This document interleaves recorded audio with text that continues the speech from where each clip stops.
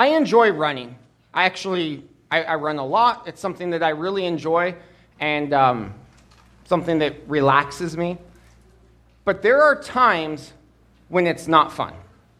There are times when it's just simply a chore.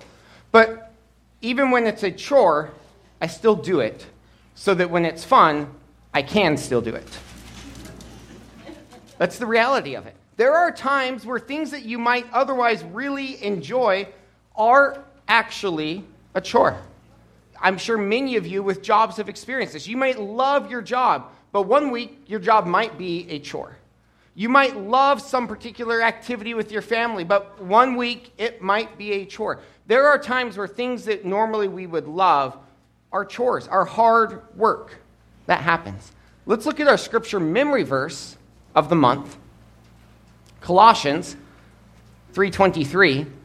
Read it with me. Colossians 3:23. Whatever you do, work at it with all your heart as working for the Lord, not for human masters. Colossians 3:23. Whatever we do, we're called to work at it with all our heart as working for the Lord in whatever we do.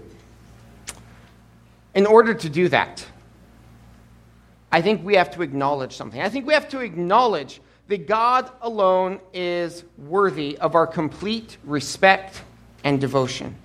And so today we're going to look at the reality of the struggle that sometimes we might have when we serve God. It might at times be a struggle, and that's okay, but we're going to look at that, and we're going to look at the fact that in order to understand that reality, in order to overcome that reality of the struggle, we have to look at the past, at God's blessings, and look towards the future in order to do so. So you can turn in your Bibles to Malachi chapter 3, and we'll read this in just a minute. In Malachi chapter 3, we're going to talk about fearing God, or what you might call revering God. When we read the term fear God, it doesn't mean have a phobia of God. It means that you revere, that you're in awe, that God receives the highest honor. The book of Malachi we've been in, and this will be our last week in the book of Malachi. We've been in the book of Malachi in the month of July. Remember that the nation of Israel was deposed to Babylon. Well, sorry, I should back up. The nation of Israel was deposed to Assyria. The nation of Judah was deposed to Babylon. In 539 BC, Cyrus ordered the people to return back to the land and rebuild the temple. 16 years later, they had not finished the task, and Haggai entered the scene and said, "Get to work, get it done." By 520 BC, they were working on the temple, and a few years later, they completed the temple. Now, almost 100 years later, the people have fallen into a state of, life is life. Life is hard. Sometimes serving God is hard, probably not worth it. That's the attitude the people have fallen into. And Malachi enters the scene, and he gives several commands. Last week, it was that God is just, and this week it is that God deserves our reverence. So read with me, Malachi 3, verses 13 through 18. Malachi 3, starting in verse 13. "You have spoken arrogantly against me, says the Lord.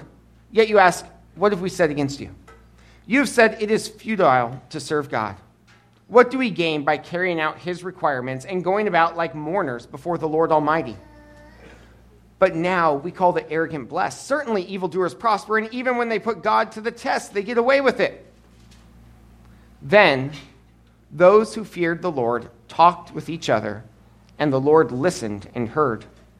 A scroll of remembrance was written in his presence concerning those who feared the Lord and honored his name. "On the day when I act, says the Lord Almighty, they will be my treasured possession. I will spare them, just as a father has compassion and spares his son who serves him. And you will again see the distinction between the righteous and the wicked, between those who serve God and those who do not." Malachi's message starts with the reality of the struggle. There is a genuine struggle. At times, serving God may feel futile. The reality is there. We can't sugarcoat it. There are times in life when you are serving God and you might wonder, what's the point? Nothing is working. Everything I had planned just got moved back because the pews aren't going to be ready. I actually took a couple days off. I had written this sermon before I knew about that. I wonder what God was doing. There are times where serving God might feel pointless. But the reality is that we're fallen creatures. We are the ones that are fallen. We are the ones that have a sin nature. And look at what the people do. In their face of their reality of the difficulties of serving God, the people speak arrogantly against God. They go too far. It's okay, I'm convinced, it's okay to at times be like, God, I'm struggling. To at times say, God, I need some encouragement because I don't see the point of this. But it is not okay to go too far, and that's what the people do. They begin to speak arrogantly. The Hebrew word here, kazak, really carries the idea of combatively. It's a very strong word. They are, speaking out against God with combative words. You all know what this is because you've done it to somebody before, right? Hopefully not your spouse too often, but where you say something kind of bold to your spouse to see if they'll argue back with you. Yeah. That's, I think, the idea here that's going on is the people are speaking against God, and they're doing it in a way that's combative. They're saying, it's futile to serve you, God. It's a waste of my time. There are times where serving God is hard. That is reality. Let's be honest.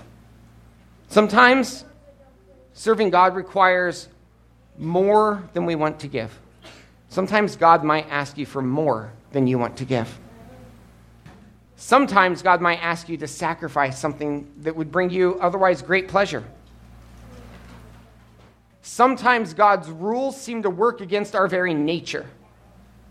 Right? We think to ourselves, this is so deeply embedded in what I want, it's got to be right. But the reality is that we serve a God who is sovereign, and so we can trust him.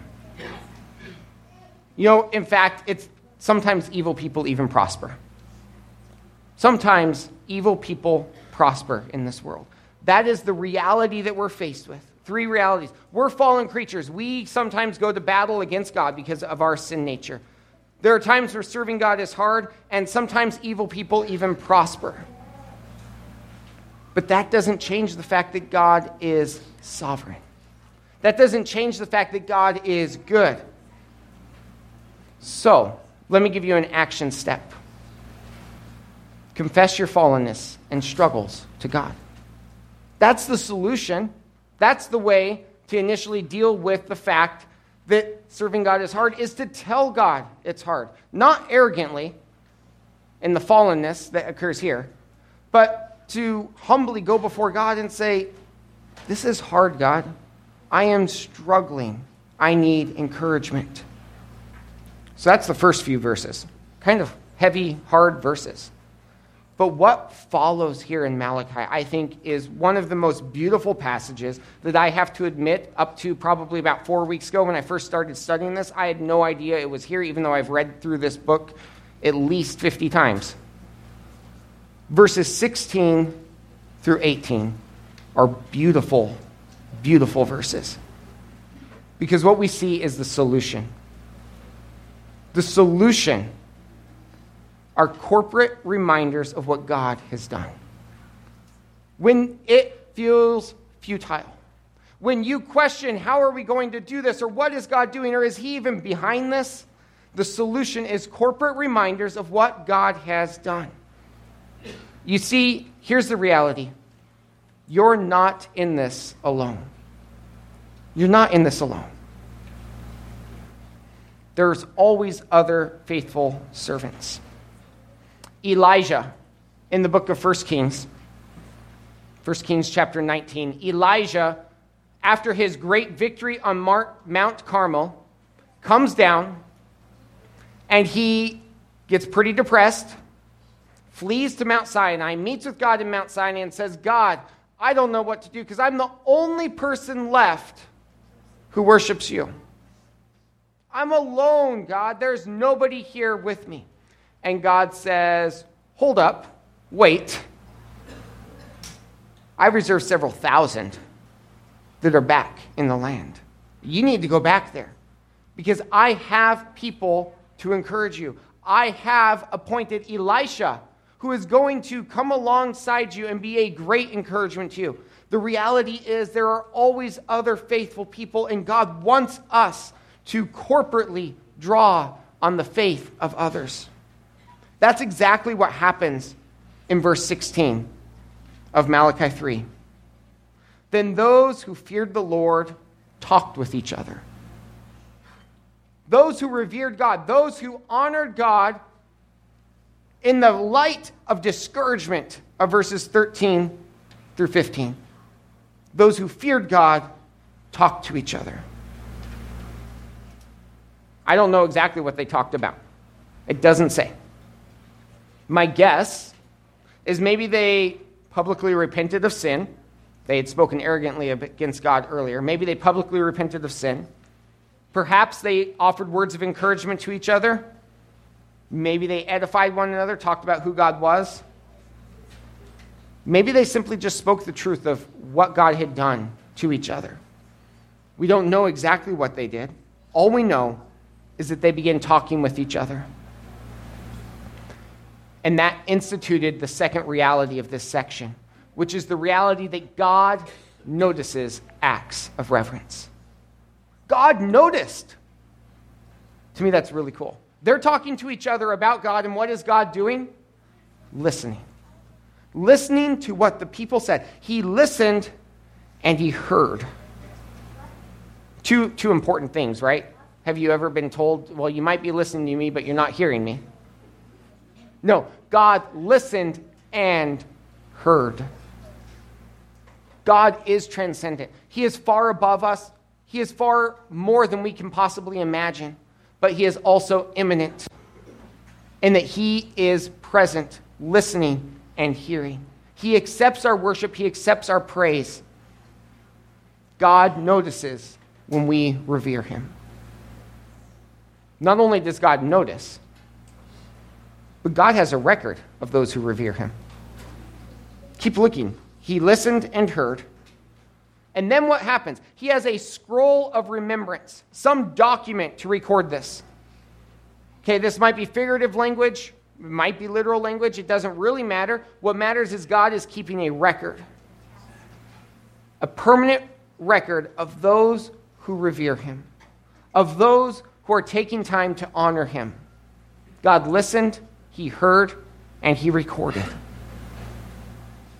This act of God signifies that he not just is taking notice, but he is recording what the people are doing. He is giving honor to those who honor him. That, to me, is the verse that just sort of blew me away when I was reading through this and studying this. God listened, God heard, God recorded. That's significant. So I have an action step for you, and this is my interactive action step. So, here's what you can do. In your bulletin, there is a handout, or you can do it right here. You can take your phone, you can snap the QR code. I want you to take a minute and either write it in the bulletin and put it in the offering plate, or just fill it out here right on your phone. And I want you to record a memory of how God has blessed over the last year through our Together We Grow campaign. How has God blessed us? How has God blessed you? Write it down. Use your cell phone. Either way is fine. I'm going to give you a minute, though, to record something down. And I will too do it.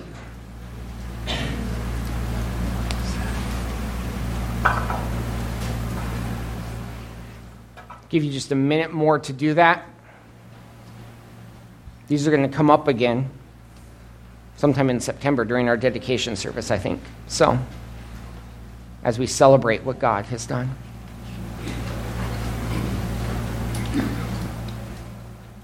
The act of talking about what God has done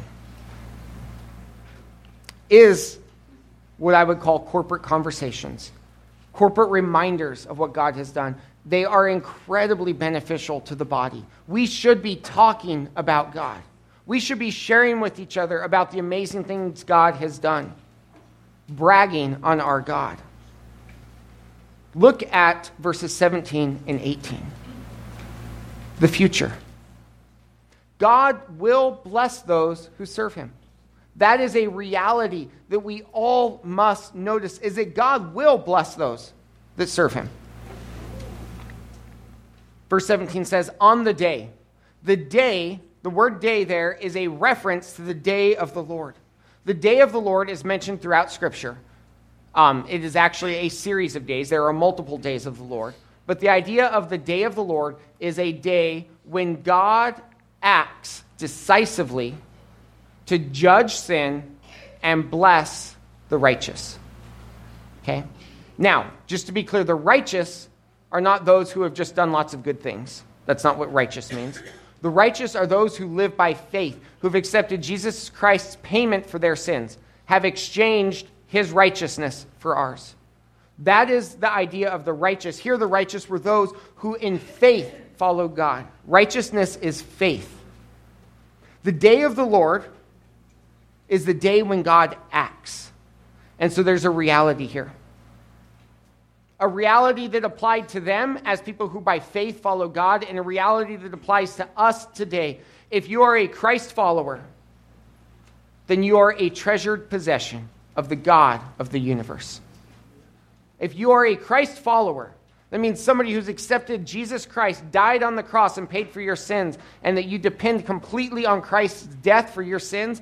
If you are a Christ follower, then you are a treasured possession of the God of the universe.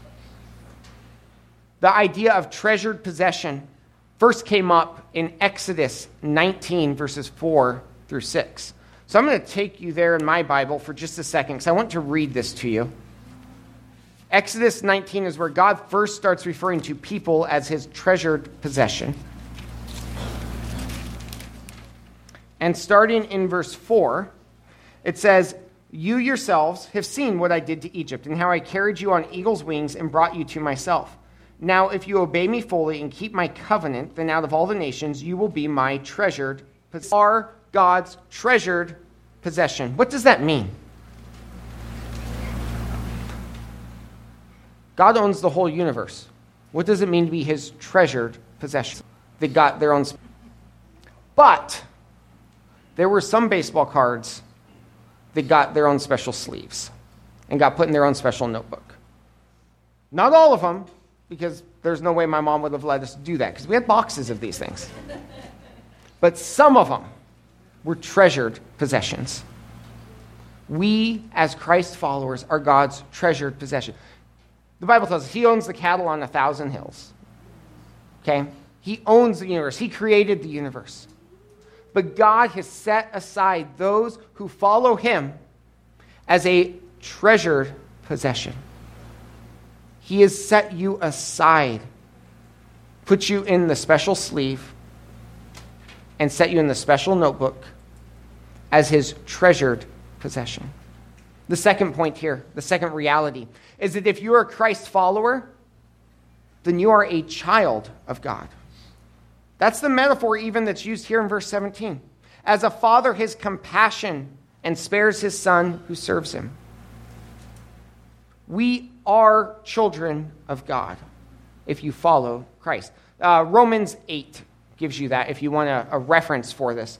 Romans 8 verses 18 to 19 talks about being God's children. Those who accepted Jesus as their Savior are God's children. Actually, it talks about they're awaiting the revelation of the children of God. What we enjoy today is just a partial fulfillment of what it truly means to be God's children. We are awaiting that revelation where we will fully understand. But if you follow Christ, then you are a child of God. Verse 18 reminds me of my third reality here. If you are a Christ follower, then you await a future dwelling with God. You await a future dwelling with God. Verse 18 is all about distinction. It says, and you will again see the distinction between the righteous and the wicked, between those who serve God and those who do not. We have a dwelling with God because we will be distinguished from those who do not follow Christ. The whole point of verse 18 is that God will make a distinction one day, and he will bless abundantly his own. The time is coming when God will bless his own. God will bless those who serve him. I won it when I was at the university. I won the Distinguished Teaching Award. And the way it worked out, it was interesting. Because I found out that I won the award before it was formally announced. Which is fine. I didn't care. I won the award. But I just sat on it for a little bit. And then eventually they gave me a check, and that was nice. But that's kind of how this works here. Okay? If you've accepted Christ as your Savior, you've won the award. You are his treasured possession. You are a child of God. You have a dwelling in heaven. You know it, but it hasn't been revealed to the rest of the world yet. One day it will be. One day you will possess the award. That's the idea going on here. Is in verses 13 through 15, they said, it's futile. What's the point? Serving God is just, it's exhausting, and it feels like I'm just spinning my wheels. Then they talk to each other, and they determine, no, we will serve God.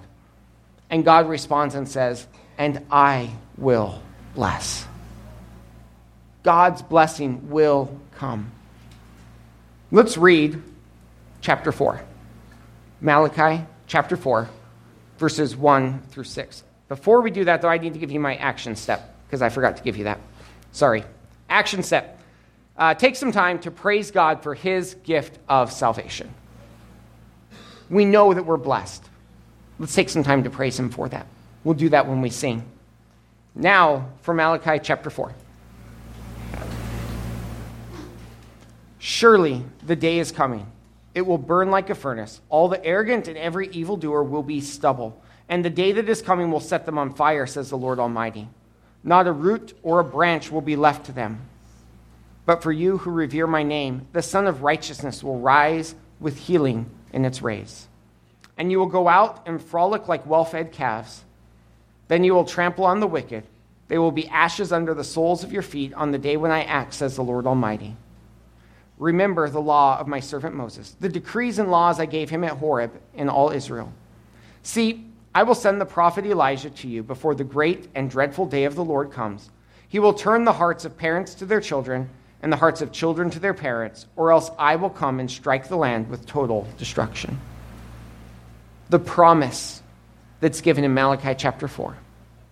The promise, the day of the Lord will be like fire to the wicked and sunshine to the reverent. Which will you choose? The day of the Lord will be like fire to the wicked and sunshine to the reverent. The first thing here is that the day of the Lord will consume and destroy the wicked. The picture here of a burning fire is a burning furnace. Those of you who have ever lit a bonfire know the difference between a fire and a furnace. One's under control, the other requires the fire department. Okay? The idea here is of a furnace. God is in complete control when he acts. Yes, God is going to one day come and act. The day of the Lord is coming. God will judge the wicked, and it will be under complete and total control. And its destruction will be total. No root, no branch will remain. But that's the wicked. That's fine. That's whatever it is. What I like is the day of the Lord will heal and energize those who revere God. We're told that in the day of the Lord, righteousness will pervade like sunshine. Now, today the sunshine might be a little bit much for you. It sounds like it's going to be a hot one. And our softball team has their playoff game, so that'll be fun. But I like to think about, March, when you've been inside all day or all month, and towards the end of March, you start to go outside a little bit and feel the sun rays coming down on your face, and it warms you, and it just brings a lot more joy in your life, just the sun itself does. That's the picture here. Righteousness, like the rays of the sunshine striking your face after being stuck inside all day long. Righteousness will heal. There's another metaphor used here. Culture matters, right? I don't think that if you told people that they're going to frolic like well-fed calves, that might not go over quite as well in our culture. But it did for the Israel. It meant something to them. It's the picture, though, of carefree. God's day of the Lord will bring for the righteousness plenty, carefree, enjoyment. Remember what they had asked in verses 13 through 15. What's the point? It's serving God as futile. And the answer is no, it's not. Because the day of the Lord is coming. So the reminder is in verses 4 through 6. The day of the Lord is coming. Make sure that you are ready. For the Jews in Malachi's day, being ready meant revering God by obeying the laws of Moses. For us today, being ready for the day of the Lord means accepting that Jesus died on the cross to pay for your sins. That's all that is required to be ready for the day of the Lord. To enjoy the righteousness as sunshine. To frolic like the well-fed calves. What's required of us is simple. Revere God by accepting that Jesus died on the cross in payment for our sins. So what's the point? What's the action step? Determine here and now to revere God. That's the key. And that reverence for God is the vision that we as a church need to have for the next 30 years. Let's pray. Father, I thank you that you are a God who is acting. And while at times it might seem futile, we know that you have promised us it's not. While at times it may seem hard, we know that we're not in this alone, that you have given us others who are faithful, who faithfully revere you, to whom we can talk. Father, I pray that we would talk about you. Let words of your greatness, of your glory, of your wonder be quick on our lips. And Father, we know the future that you have for us is a future of blessing. As sons of God, as your treasured possession, as those who you have called to eternally dwell with you. So, Father, I pray that we would revere you, that we would put in the work, put in the effort, that if there is any who have not accepted Jesus as their personal Savior, that they would see that that is the first need in their life. I pray that you would accept our worship as we thank you for who you are. In Jesus' name, amen.